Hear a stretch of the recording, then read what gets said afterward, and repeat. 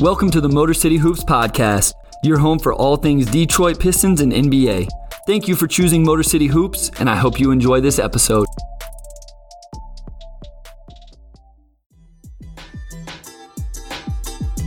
Hey Hoopheads, once you finish listening to this episode, be sure to check out the rest of the Hoopheads Podcast Network for even more great basketball content.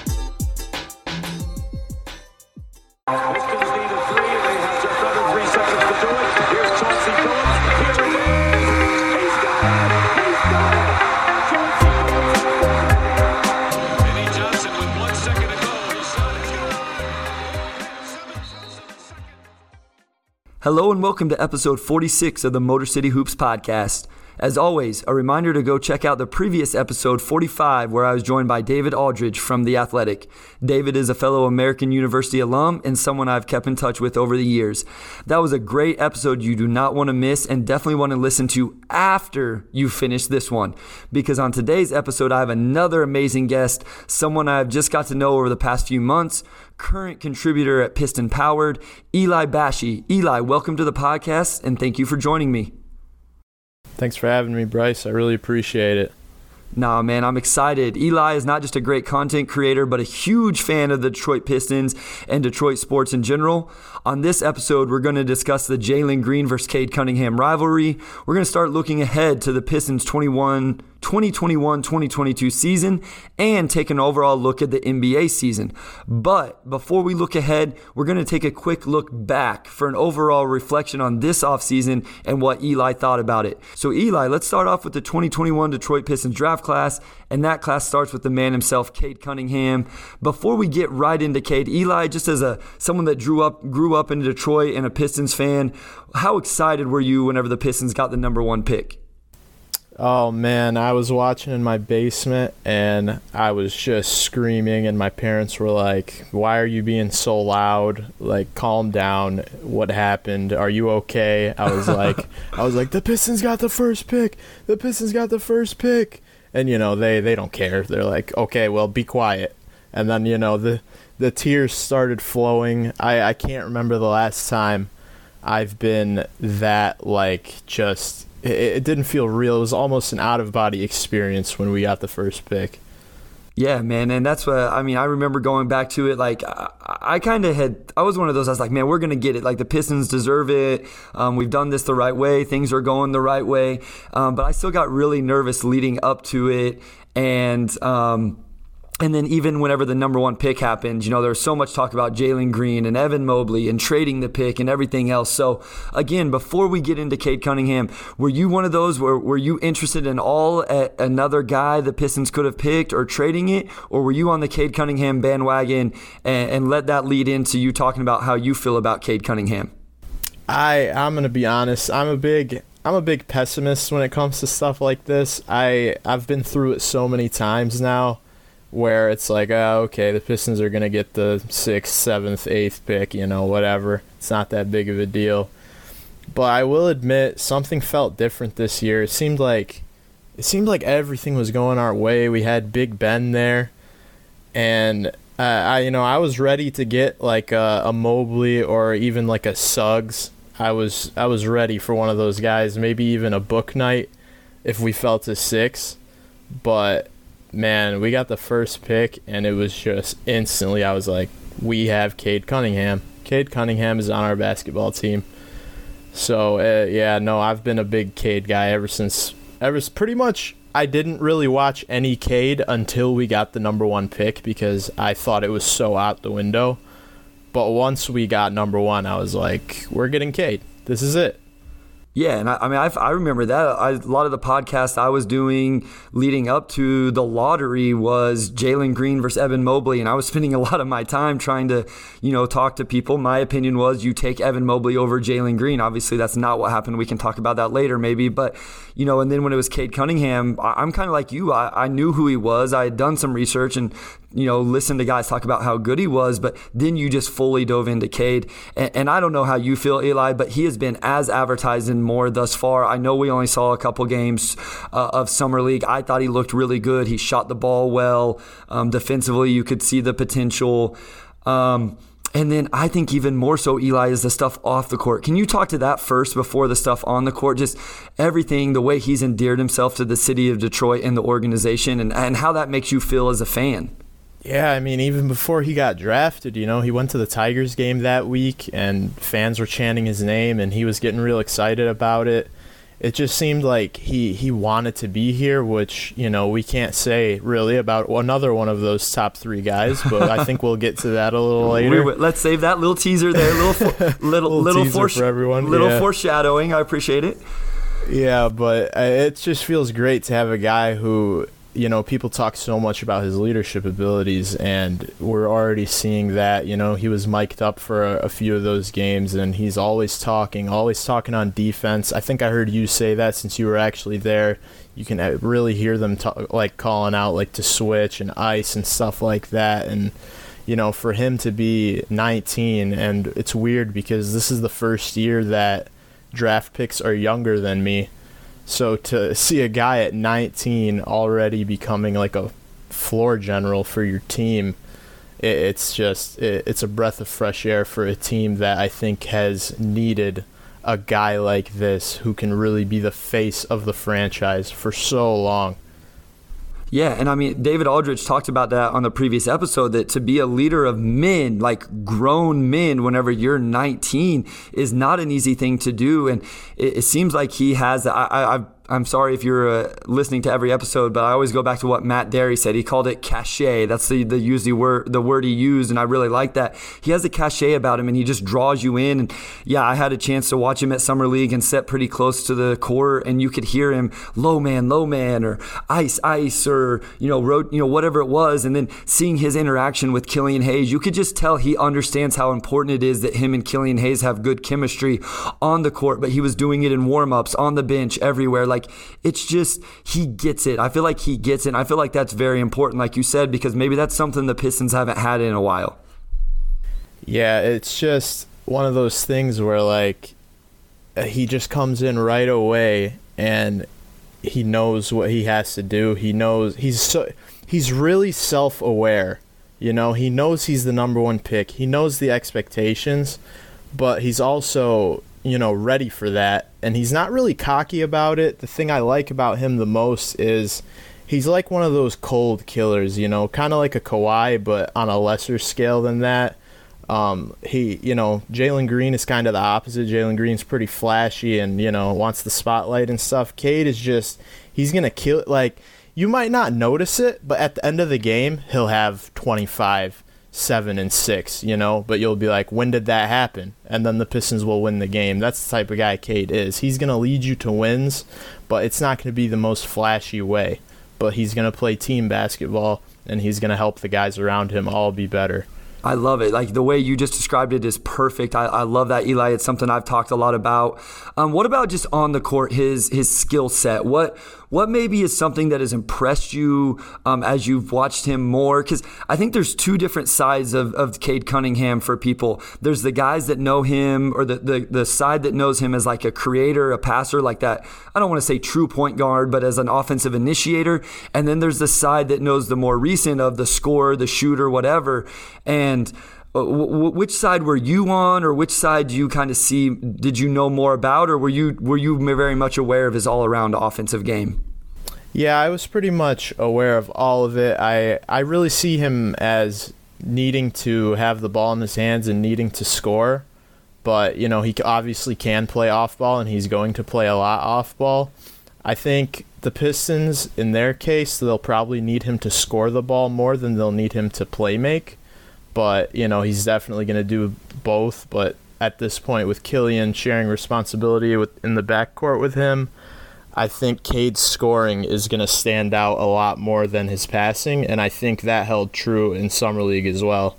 Yeah, I agree. I think that's That's what's great about Cade Cunningham, right, is he can kind of fit into whatever role you need. Right now, that's the shooting, that's the scoring, and maybe down the road, there's not as much as that, and we'll see more of that creation ability.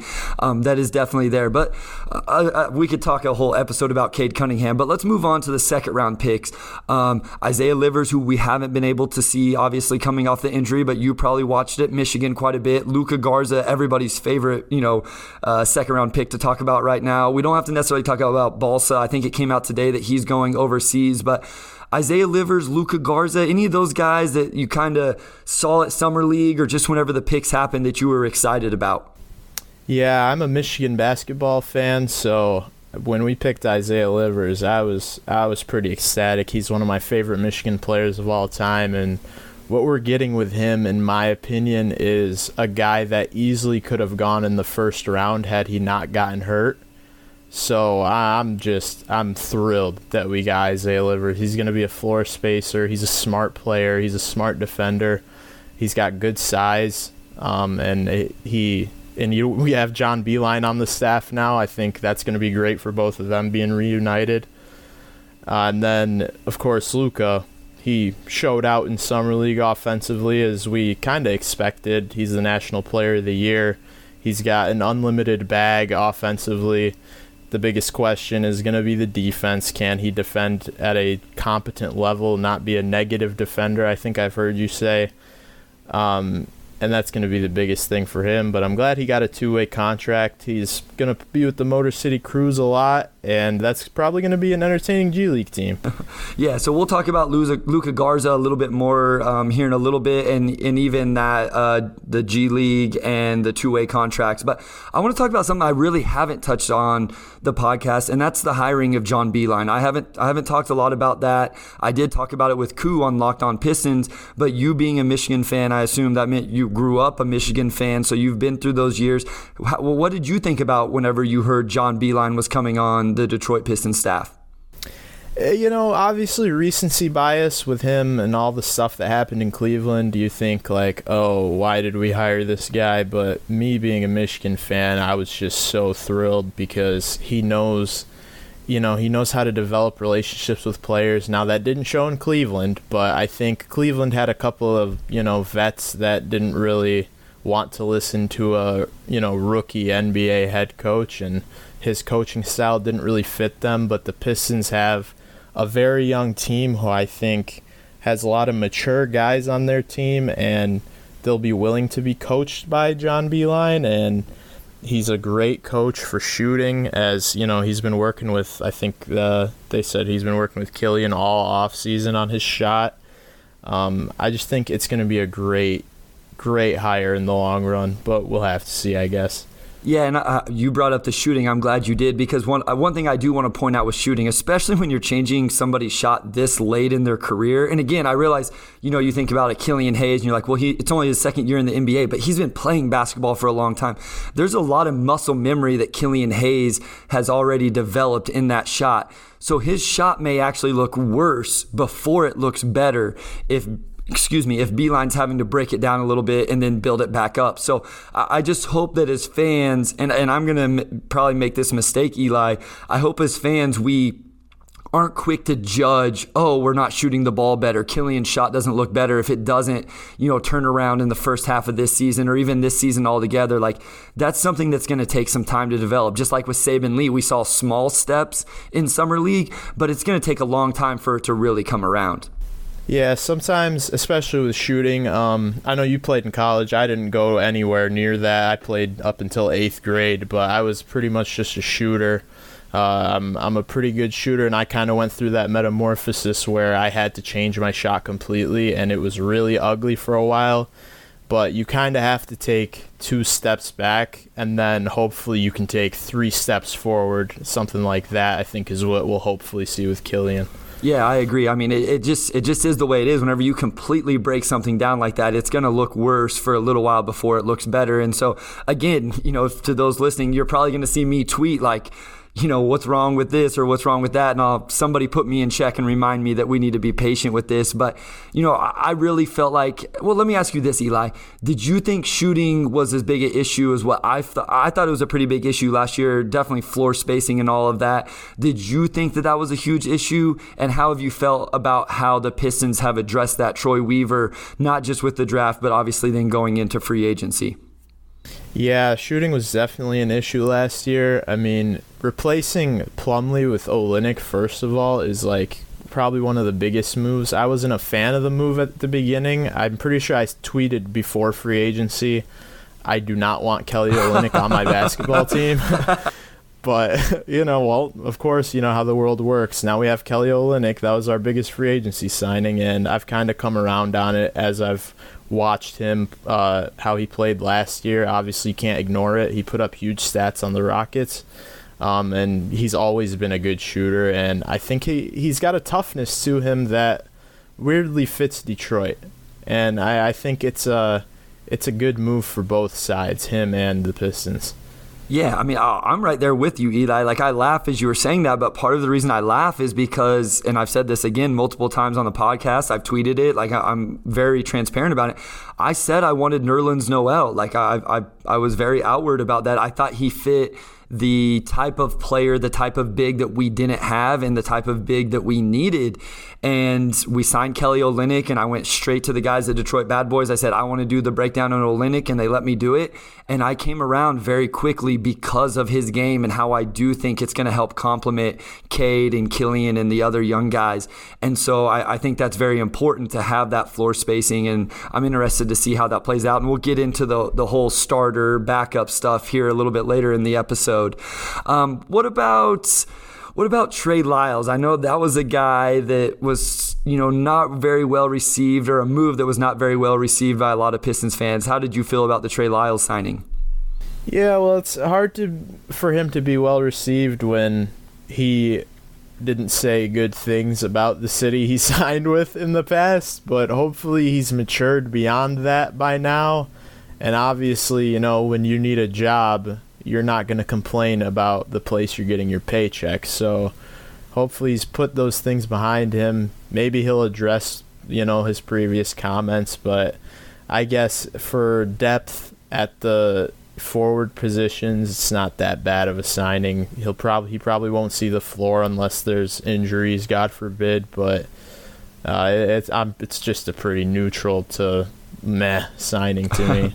Agree. So I want to talk about a couple different scenarios or groups of guys, and I want to, one takeaway you may have. So the guys we brought back, Saban Lee, Frank Jackson, Corey Joseph, Rodney McGruder, is there a guy in that group that you were like, man, I'm really, really excited? And we'll get to Hami Diallo. He's going to be his own little segment because the news has broke since my last podcast with his, so we're going to leave him out for now. But Saban Lee, Frank Jackson, Corey Joseph, Rodney McGruder, any of those guys you were super excited, or maybe a guy you weren't excited about? Like, what's one of those guys, one takeaway you have from that group of guys we brought back? Yeah, as you are, I'm a big Frank Jackson guy. Oh, yes. Let's go, Eli. I love it. Absolutely love his shooting. I love his ability to score the ball. And he's got underrated athleticism. I think we saw that a lot last year where it's like, whoa, did he just get up that high? I think he could be a great sixth, seventh guy off the bench, give you, 13 to 15 points off the bench maybe. And I think the Saban Lee contract is a steal, especially if he plays how he did those last few games of Summer League.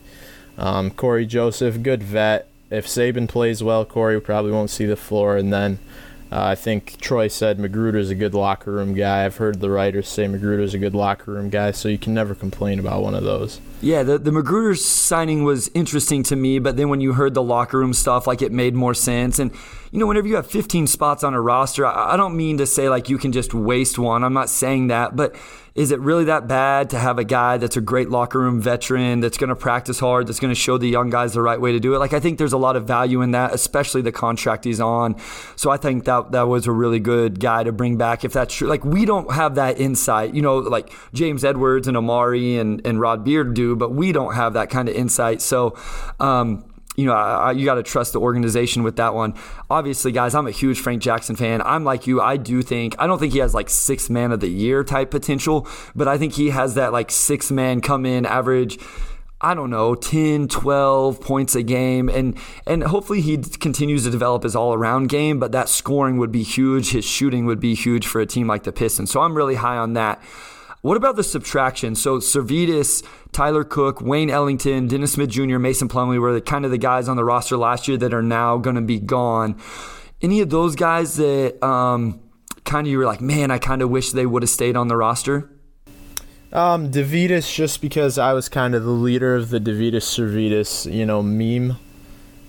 But, with him being gone, it's kind of like, bye-bye DeVitas, sad day. I honestly could do without most of those guys. I really didn't think Plumlee was going to get traded, though, especially for, him as a negative asset. I thought he had positive value, but I guess that just goes to show how little we really know. And maybe we overvalue our guys, but I didn't mind Mason Plumlee as much as a lot of people did. I thought he played his role pretty well. So I'd say Mason is kind of the guy I'd be like, yeah, well, I wouldn't mind him on the team, but at the same time, I'd rather have Kelly Olynyk, so. Absolutely. I think that's one thing people like. You can't just look at those isolated moves. Like, you have to kind of look at the big picture. And I know sometimes that's hard to do as a fan, especially when things don't happen right away.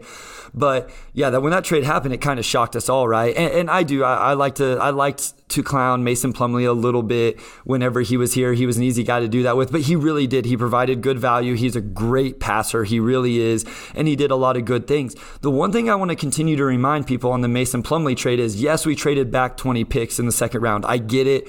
But there was also an $8 million trade exemption that comes our way in that trade. So even that trade in itself is not complete, because that could come in huge down the road. So I want to continue to remind people of that while it looks like we had to give away 20 spots to trade away Mason Plumlee, we're going to get some value back in that trade that we haven't yet got.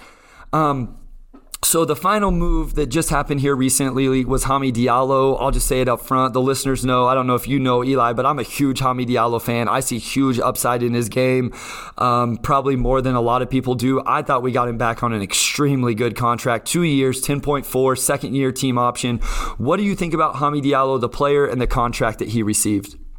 Yeah, I was ready for him to get maybe like a 3-year, $27 million is what I was expecting before free agency, and to get him back on a 2-year, 10.4 is like, what an incredible value for a guy who is on the come up. He's, I think, 22, 23, something like that.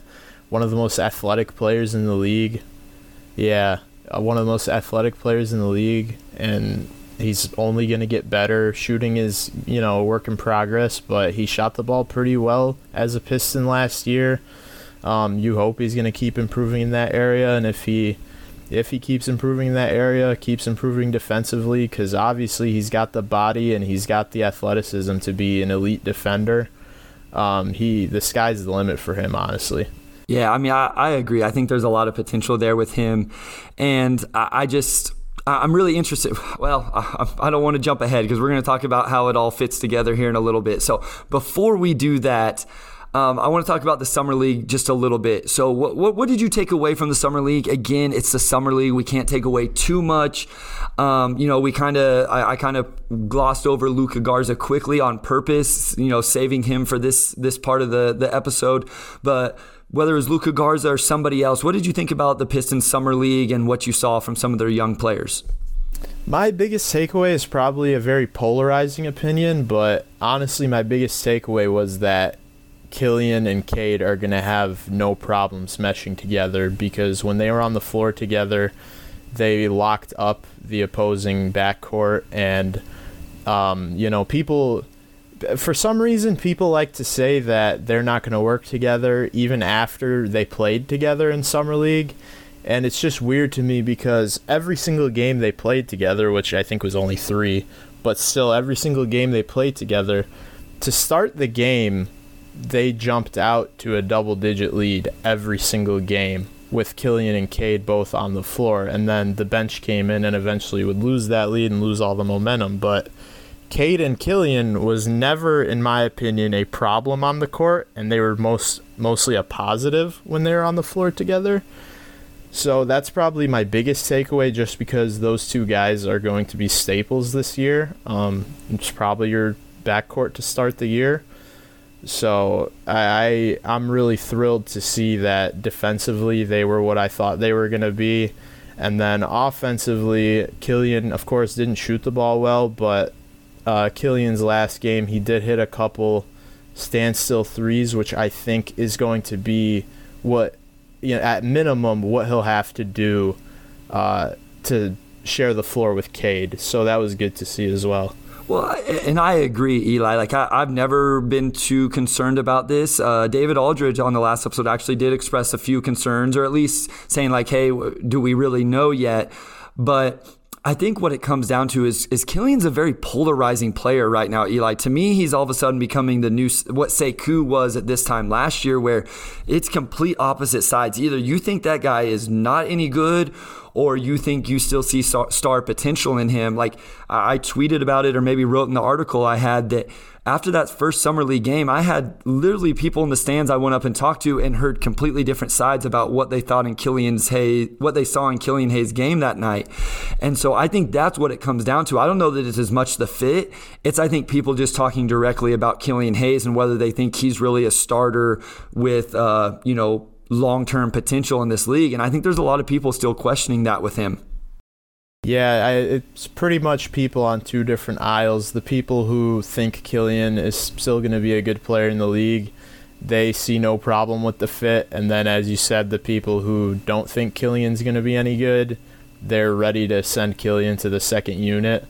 And it's, we'll see, obviously, who's right this season, but I really just don't see a problem with the fit, honestly. If Killian can just maybe shoot like 30% from three, I think they'll be fine. I just think about other teams, like I think about a Utah or a Phoenix, and then I think about a team like Dallas with Luka, and Luka's really the only ball handler on the court at one time. And then, to think about, what if Luka had a guy like Chris Paul next to him, how much that dynamic would change and how much that would help him and they would help each other.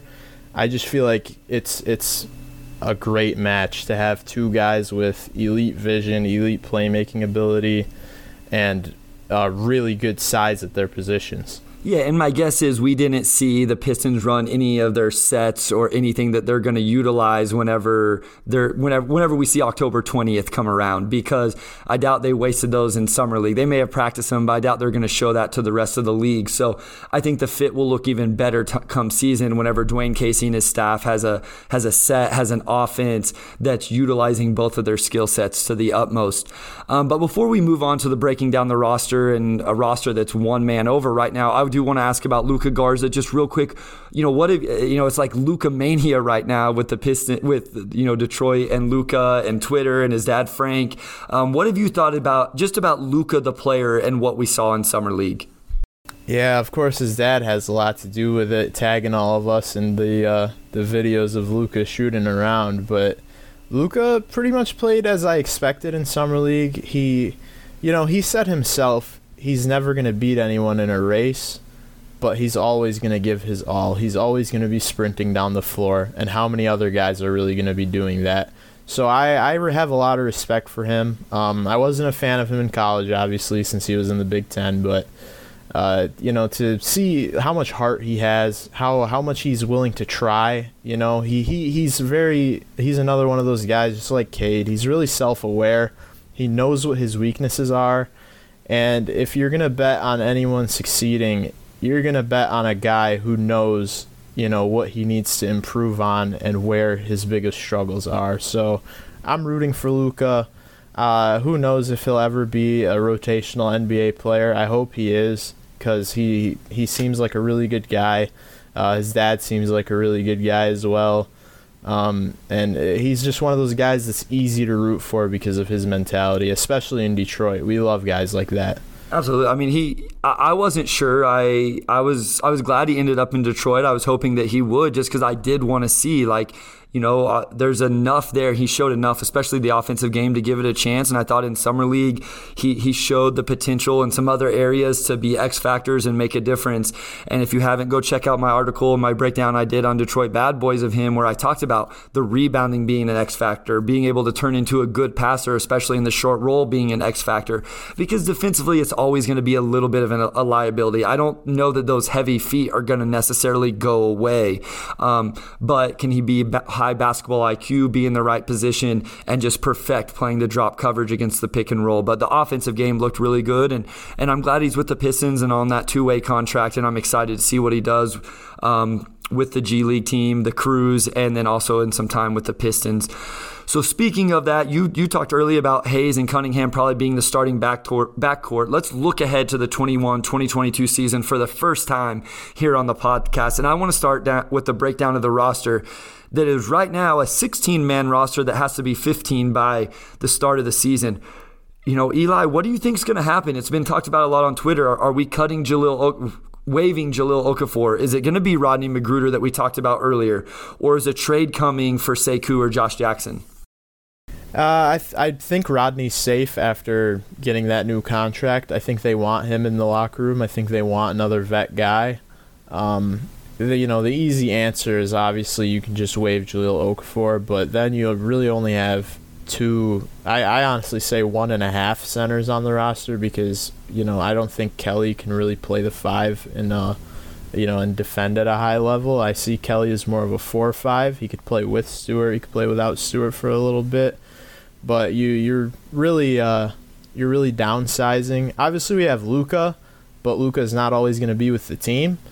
I think Luka's better than Jahlil Okafor, but it'll be interesting. A lot of people think Sekou's the odd man out. I still believe in Sekou. I've seen what he can do when he's confident. I've seen him in the G League. He dominates in the G League.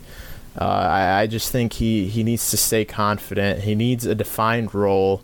He needs to be used in the offense to where he's not mentally checking out of games, because that's probably his biggest problem for me, is him staying engaged. And then Josh Jackson, the fact that he's not off the team yet probably leads me to believe that he'll be back. So I think the easiest answer would be waive Jahlil Okafor. I agree. I think that's the one that kind of sticks out. Like, you go to the Detroit Pistons on Spot Track and you look at like dead money possibilities, and there's guys lower than Jahlil Okafor's dead cap hit, but it's like those guys just got their contract, so it doesn't seem like they would be the ones. So Okafor does make the most sense. I still would not be surprised if it ends up being Josh Jackson or Sekou in a trade. Josh Jackson only has 1 year left on his contract, so that would probably be an easy contract to trade. I'm with you on, and I want to say before I move on, I like Josh Jackson. I like what he brought. I think his defense is underrated. He's a good rebounder. Obviously has some deficiencies offensively. But Sekou, I'm with you. I want to see an 82 game of season of Sekou. Getting consistent minutes, Eli. That I want to see that, 82 games, getting 15 to 20 minutes a night, depending on the night and the rotations and the matchups, and give him that real legit chance in an NBA season. To see what he can do, because I think he started to show at the end of last year that he has some skill set that can transfer and be valuable to an NBA roster. And it's not superstar. It's not the Pascal Siakam comparisons that were being thrown around, but it's still a rotation NBA guy. Yeah, I think he should really look at Jeremy Grant and see the type of player Jeremy Grant is, because they were a similar build coming into the league, similar ages coming into the league. And I think if all goes well for him, he could become a Jeremy Grant type player. I don't know if that will happen with the Pistons. It seems like if Sekou sticks around for this year, this third year is going to be his big prove it year. And if he doesn't prove it this year, then this will probably be, his last season with the Pistons, which will make me sad, because I really do think he's going to become a good player, and it would hurt to see that happen with another team, but at the end of the day, I'd still be happy for him. Absolutely, and I think that's fair. Like I hope he gets a legit shot this year with the Pistons, and if he doesn't show it, then I think it's probably time for both sides to move on. But I do hope we see him in the rotation, especially early in the year, but hopefully throughout the entire year. So let's get into that just a little bit. Well, let me go back just a second. So I do want to say the two-way spots go to Luka Garza and Chris Smith, the undrafted free agent, coming off the ACL injury, and then we have an Exhibit 10 contract to Jamarco Pickett. So I just did want to throw those out there for the listeners. But let's dive into the depth chart a little bit. So you said Hayes and Cunningham.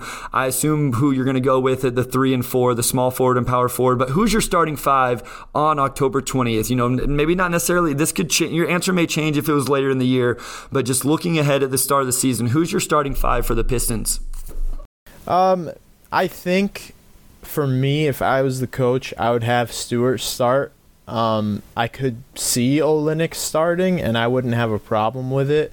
But I think just because, Stewart's been with the team longer, he really showed out as a starter last year. He was probably the best rookie center last year. I think he's earned to at least start the year as the starting center. But if Kelly plays better than him, then obviously you should put Kelly as the starter.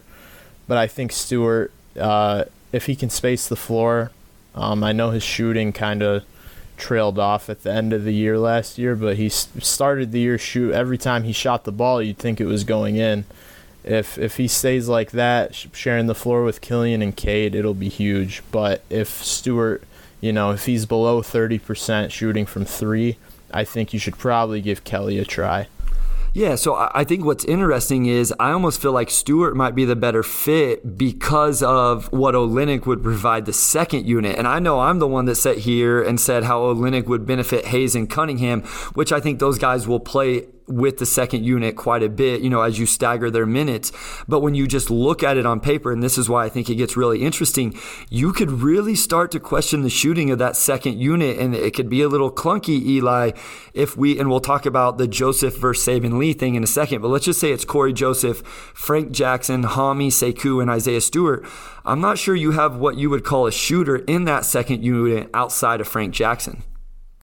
Yeah, and I think you might see maybe them stagger in a way where maybe Jeremy will play with the second unit, and then Sekou maybe won't even see the floor at all, just so they'll always have like a guy that can shoot at the 4. Now, if Sekou comes out and Sekou can actually shoot, which for some reason he can shoot in the G League, but he can't shoot in the NBA. Koo always brings that up as well, yeah. Yeah, me and Koo have talked about that before. It just boggles my mind how you can be like a near 40% three-point shooter in the G League, but then come to the NBA and it'll drop off 15%. Like, it's the same distance, Sekou, come on. But I'm really not worried about the spacing. I think it'll be a lot better than last year, which isn't going to be hard to do. I think Frank is going to be great. Hami shot the ball well as a Piston. He really did. Yeah, I'm glad you brought that up, Eli. He really did. And then, Corey, nobody really is excited to see Corey Joseph on the court, but Corey was pretty good last year, and he's a good vet, and he knows how to play, and he's not a non-shooter the way Saban is, but shooting isn't really a big weakness for me. What I'm really curious about is how well they're going to protect the rim, and just their size inside in general is a concern for me, because Stewart, he plays really hard, but he's not the most athletic guy. His length makes up for that. And then Kelly is not known to be an elite rim protector or defender, unless, he's pulling your shoulder out of your socket, but we don't got to get into that. Yeah, no, so that's definitely an area of weakness defensively, right? Your best shot blocker is, on the wing somewhere. It's definitely not one of those big guys. I mean, depending on how you feel about Isaiah Stewart, he does have those long arms. I wouldn't call him a high riser, a big elevator. He's going to block shots at times. So you were talking about, maybe staggering minutes at the 4, and you've talked about this with Olynyk a little bit. So do you see some time of Olynyk and Stewart on the floor together at the 4-5? Yeah, I think you could. I think when you take Jeremy out of the game, I could definitely see Olynyk coming in at the 4 and you playing Stewart at the 5, Stewart at the 4, Olynyk at the 5, something like that. I think they could play together. I think Kelly's definitely a good enough shooter for that. They have good size. They're both pretty mobile. So it wouldn't shock me to see them play together at all. Yeah, I mean, I think that's a lineup. That's a combination I'm interested in. I think a lot of Pistons fans are immediately going to go, no, I don't want to see that. But because Olynyk can shoot it, it makes that more possible because you can go stand Olynyk in the corner and still run pick and roll with Stewart, and Olynyk's going to space the floor standing in the corner. Like, that's okay. And defensively, Stewart can switch out on ball screen situations, and so that kind of Olynyk can guard the 5 on that end of the floor if need be. So I think that's an interesting dynamic. I think there's a lot of interesting lineups they can put on the floor. And so I want to go back to the guard spot with, I think they're going to stagger Hayes and Cunningham a lot, which then puts not a whole lot of onus on needing a backup point guard. So do you think we're going to see that much of Corey Joseph?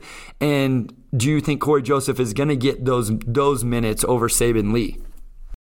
I do think the reason that in the Summer League they tried out the Saben, Killian, Cade lineup is just to see what that would look like, because Dwayne Casey is notorious for playing 3 point guards together. I mean, he did it in 18-19 with Jose Calderon, Ish Smith, and Reggie Jackson.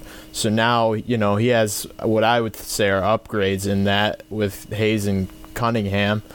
And then if he really wants to play Corey Joseph, who's been his boy since Toronto, I think he's going to find a way. Dwayne always finds a way to put the 3 point guard lineup on the court. I could definitely see Corey getting 10 to 12 minutes a game, even if you stagger Cade and Killian, which I think they'll definitely do. Well, and I don't consider him a point guard, and we've been talking about this a lot on Twitter, or I have with a follower of mine, but then if we're going to do that, I want it to be Frank Jackson. I would be very intrigued in a Hayes, Frank Jackson, Cunningham lineup with whoever else at the 4 and 5. And I just think, and this was part of the conversation, that Frank Jackson fits really well next to both Killian Hayes and Cade Cunningham, because he's not really a point guard, quote unquote, but because those guys are bigger guards, they can kind of switch on the defensive end. Frank Jackson can guard the point guard, Hayes or Cunningham can guard the off-ball guard, and then on offense, Frank can play off the ball. What do you think about that, Frank Jackson being just a really nice fit next to those two guys? I for sure think we'll see that, especially since Frank is one of the best shooters on the roster.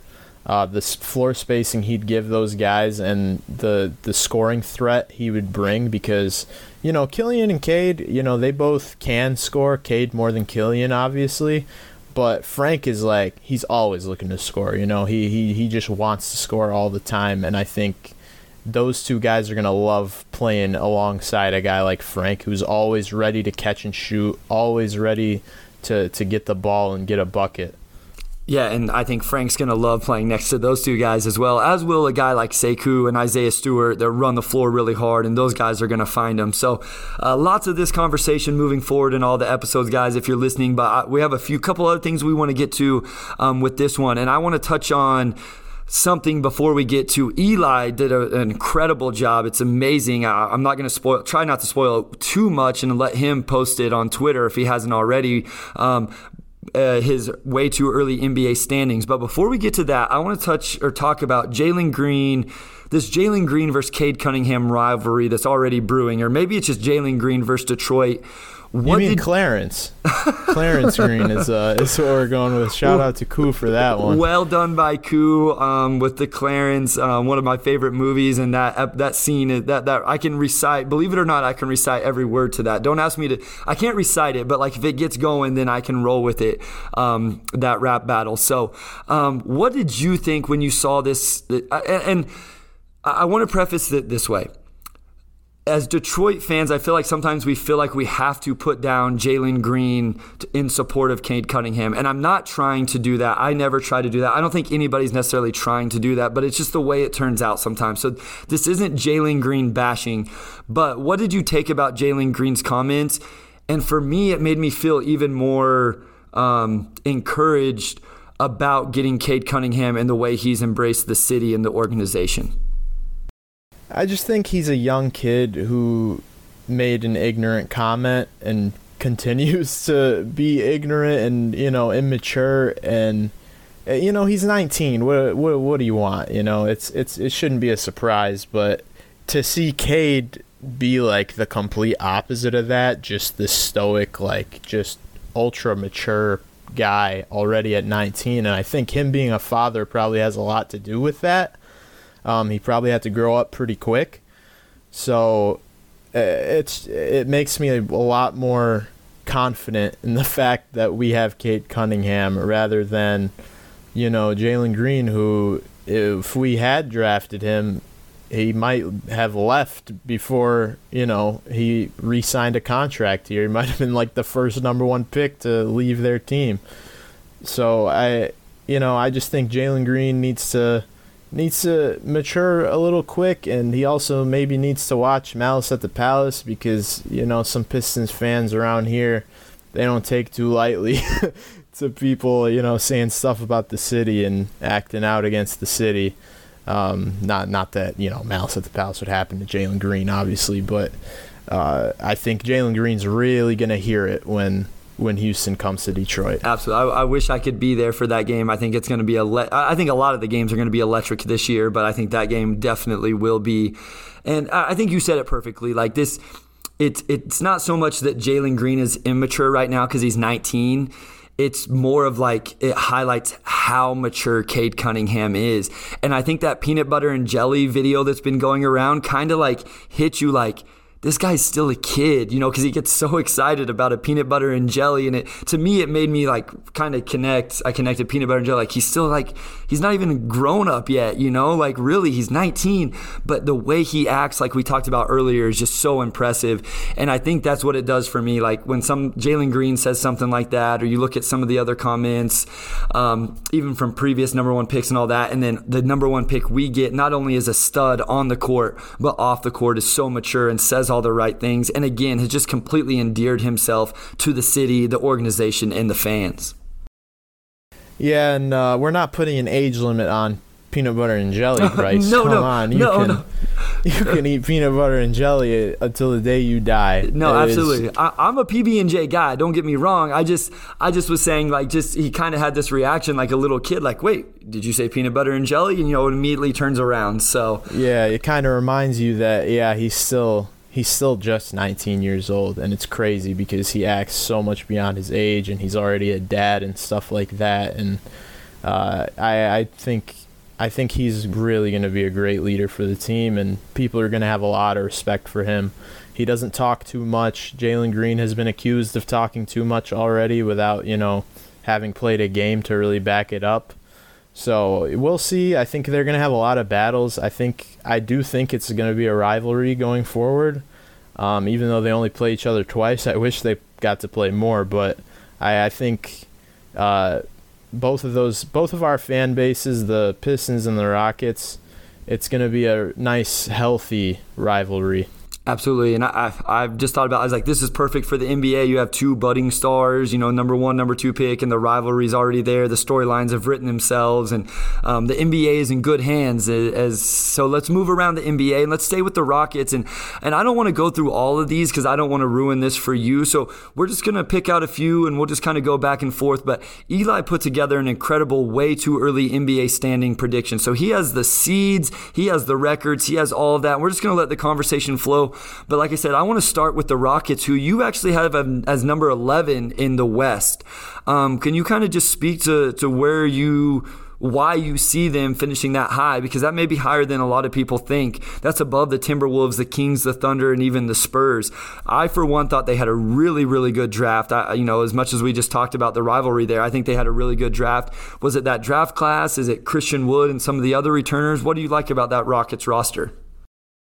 Yeah, and also you forgot to mention it's very color-coded, and that's my favorite part about it. I really like what the Rockets did in the draft. I think they probably had a top 3 draft out of all 30 teams.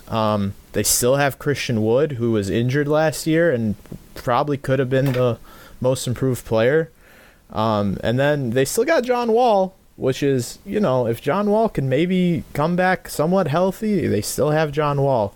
They still got Eric Gordon, I'm pretty sure. If those guys play, they got some good vets to go along with their young players. Now, I don't know if those guys will play. I don't know if maybe they'll get bought out or something like that if the Rockets try to go in a different direction and maybe tank again. But I think they have a good mix of vets and young players. And obviously Jalen Green probably is going to come in and put up 20-plus points a game. And then you already have Christian Wood, Josh Christopher I really like, Kevin Porter Jr. I really like their roster up and down more than a couple of those other bottom teams in the West. Yeah, I mean, they're a team that's going to score the ball, right, Eli? Like, I mean, you're naming guys off, and I'm like, score. Like, they have guys that can score the ball. So, especially in the regular season, that's going to win you games when you have multiple guys who can go get you 20-plus, and they definitely have that. Let's go to the top of your West rankings now, and I want to let's just kind of talk about all three of these teams. Surprisingly, I guess for me, you didn't have the Lakers number one. You have the Nuggets number one. Can you kind of give the dynamic between those two teams and what you really like about the Nuggets? I'm not saying obviously that you don't like the Lakers just because they're number two, but what is it about the Nuggets that you really like that had them above the Lakers? Obviously, Jamal Murray's coming back. The Nuggets were going to be one of the best teams in the West had Jamal Murray been healthy. I think he's ready to come back. He's ready to prove that he is that guy that we saw in the playoffs in the bubble. And Jokic, the reigning MVP. I just feel like the Nuggets have something to prove after last year kind of just fizzling out. Jokic won the MVP, but then, the playoffs, they kind of went quiet. They didn't have Jamal Murray. They still have Aaron Gordon, which I think was a really good pickup for them. Of course, Michael Porter Jr., he's going to be great. I think he's going to take another step. I think they'll be a really good regular team playing in that altitude. And then for the Lakers, those LeBron teams to me, they're always going to be playoff teams. Like the regular season, they just kind of coast.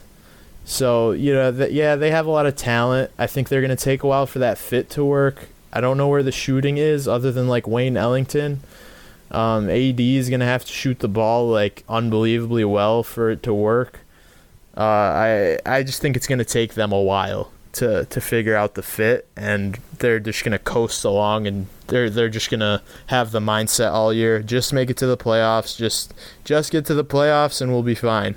No, that's a good point. I could see them coming out of the gates struggling just a little bit, like you say, with that fit, figuring things out, maybe hit their rhythm at a certain point, win a bunch of games, and then just, call it quits, but coast into the playoffs like you're saying. So before we move to the East, let's talk about the Warriors, who you have as number 3 in the West, which caught my eye right away. As people know that listen, Steph Curry is my favorite player outside of Detroit. I'm very interested by this roster. I think Klay's kind of a wild card X factor coming off back-to-back major injuries.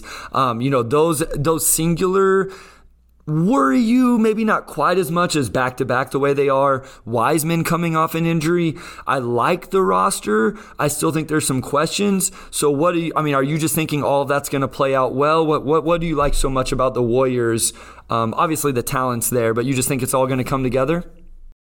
I like the pieces they have. I think Wiggins fits well with them. I think if Klay comes back and he's like maybe 75% of who he used to be, then that'll probably get them to being a top 5 team in the West again.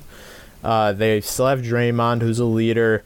Wiseman, he probably heard all the noise. He probably wants to come in and play better. Even heard Draymond say, we don't need picks when we're a good team, and Wiseman probably heard that, and that might light a fire under him.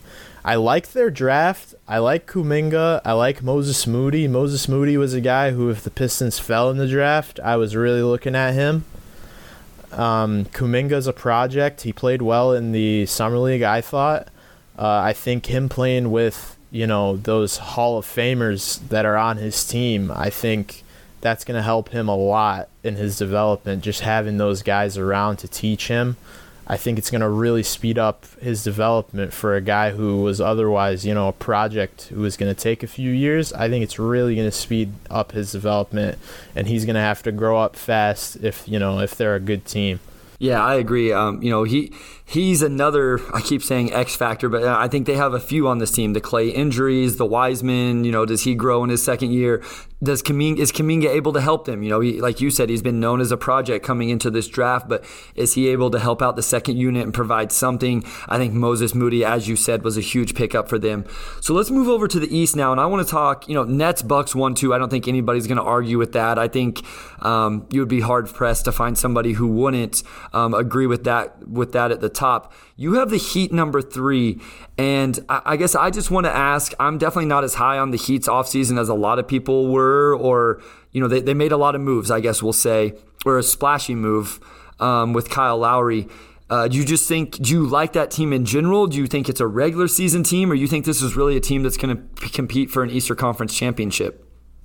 I think them trading for Lowry was kind of their effort to become one of those, just staple themselves in as one of the top teams in the East. A lot of people call the bubble a fluke, them getting to the finals. I think it could be, that could be true, but at the end of the day, they beat some really talented teams to get to the finals, and they put up a fight even with a bunch of guys hurt. I really like Duncan Robinson. They gave him a huge contract. He probably wants to prove that he's worth that. He's, in my opinion, the best shooter in the NBA, which is crazy because when he was at Michigan, I never even thought he was going to become an NBA player, but that just shows you how good their development is and how much confidence Eric Spoelstra can instill in his players. Just go out there, shoot the ball. Tyler Hero had a down year after having a good rookie year. I think he has something to prove. Bam is getting better. Bam just won a gold medal. Jimmy Butler is Jimmy Butler. He's going to push his guys. He's going to be the leader of the team. And then Kyle Lowry is an aging star, and this is probably going to be his last chance to get another championship. And I think he fits really well with that team where Dragic used to be, and Lowry's going to give them a better defender, better leader, better playmaker at that position, better shooter maybe even. I like the team they have, and I think them getting embarrassed by the Bucks last year is really going to light a fire under them. And I also think Eric Spoelstra is one of the best coaches in the league.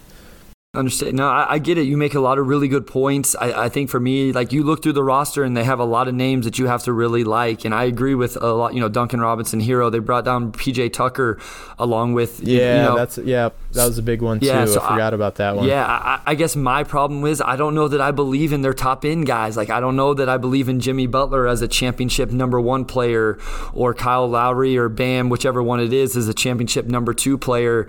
And so, it'll be interesting to see that. Obviously, like you said, Jimmy Butler got him there in the bubble, so he very well could prove me wrong. I'm not here to say that was just like a fluke.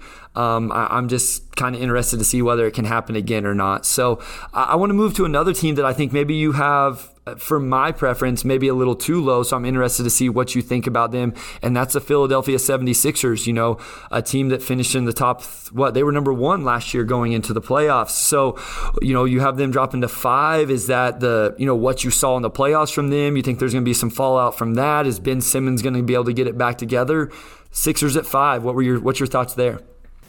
It could be a little bit of recency bias, but they're just like a stale team to me. I think there's just there could be some chemistry issues. I don't think Ben really wants to be there anymore. I don't think Joel really wants to play. I mean, I could be completely wrong. I'm not in their locker room, but it just seems like there's some tension there that I don't know if it could be easily worked out. They've gotten to the playoffs like for the past how many years, and they just can never make it to the finals or anything. All those tanking years, was it, there's the debate, was it really worth it to just be like a second round out every year?